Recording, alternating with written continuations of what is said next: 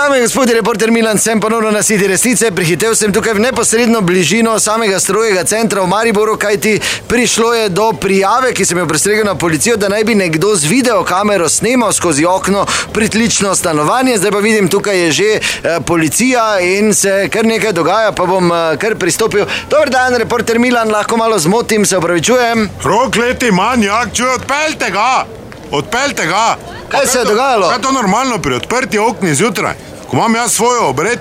Kaj je bilo? Stokrat sem ti rekel, ne hodi mi naga tu po kuhni, če luftam. Pa daj, Viktor, se sem šlafrok imela gor. Odprte ga, da se ti celi muf pa vse bom vidi. Ja, če ga ne morem zapret. Sploh pa mufa, ja že dolgo nimam, tako veš, da imaš muflega bolj rad. Baba, obleči si, nekaj ti pravim. Viš, da so manjaki, kaj ga boste odpeljali? Viš, da ima na hrbtu, ima kamero, da se lao ciga zraven, da ima roke fraj. Pri okni not mi je snemo.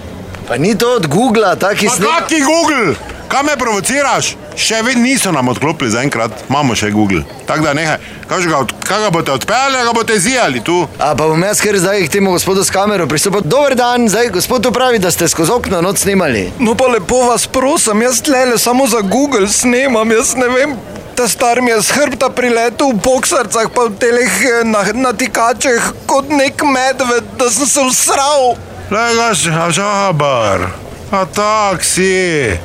Ne bo držal, nisem žabar, jaz sem z Vrhanke. Rok leti manjaki, vse imate dol zadihtano, zdaj pa hojte sem k nam, ko luftamo. Pa not zijaš, najmo nekdo roke pa voha, če ne verjamete. Spodi se držo. Ja pa če gospod snema za Google Earth... Ne zanima me, kaj bo mi not snema? Mimo je šel samo, se pa... Čutek, kaj bi jaz lahko posnetek videla? Da vidim, kak se...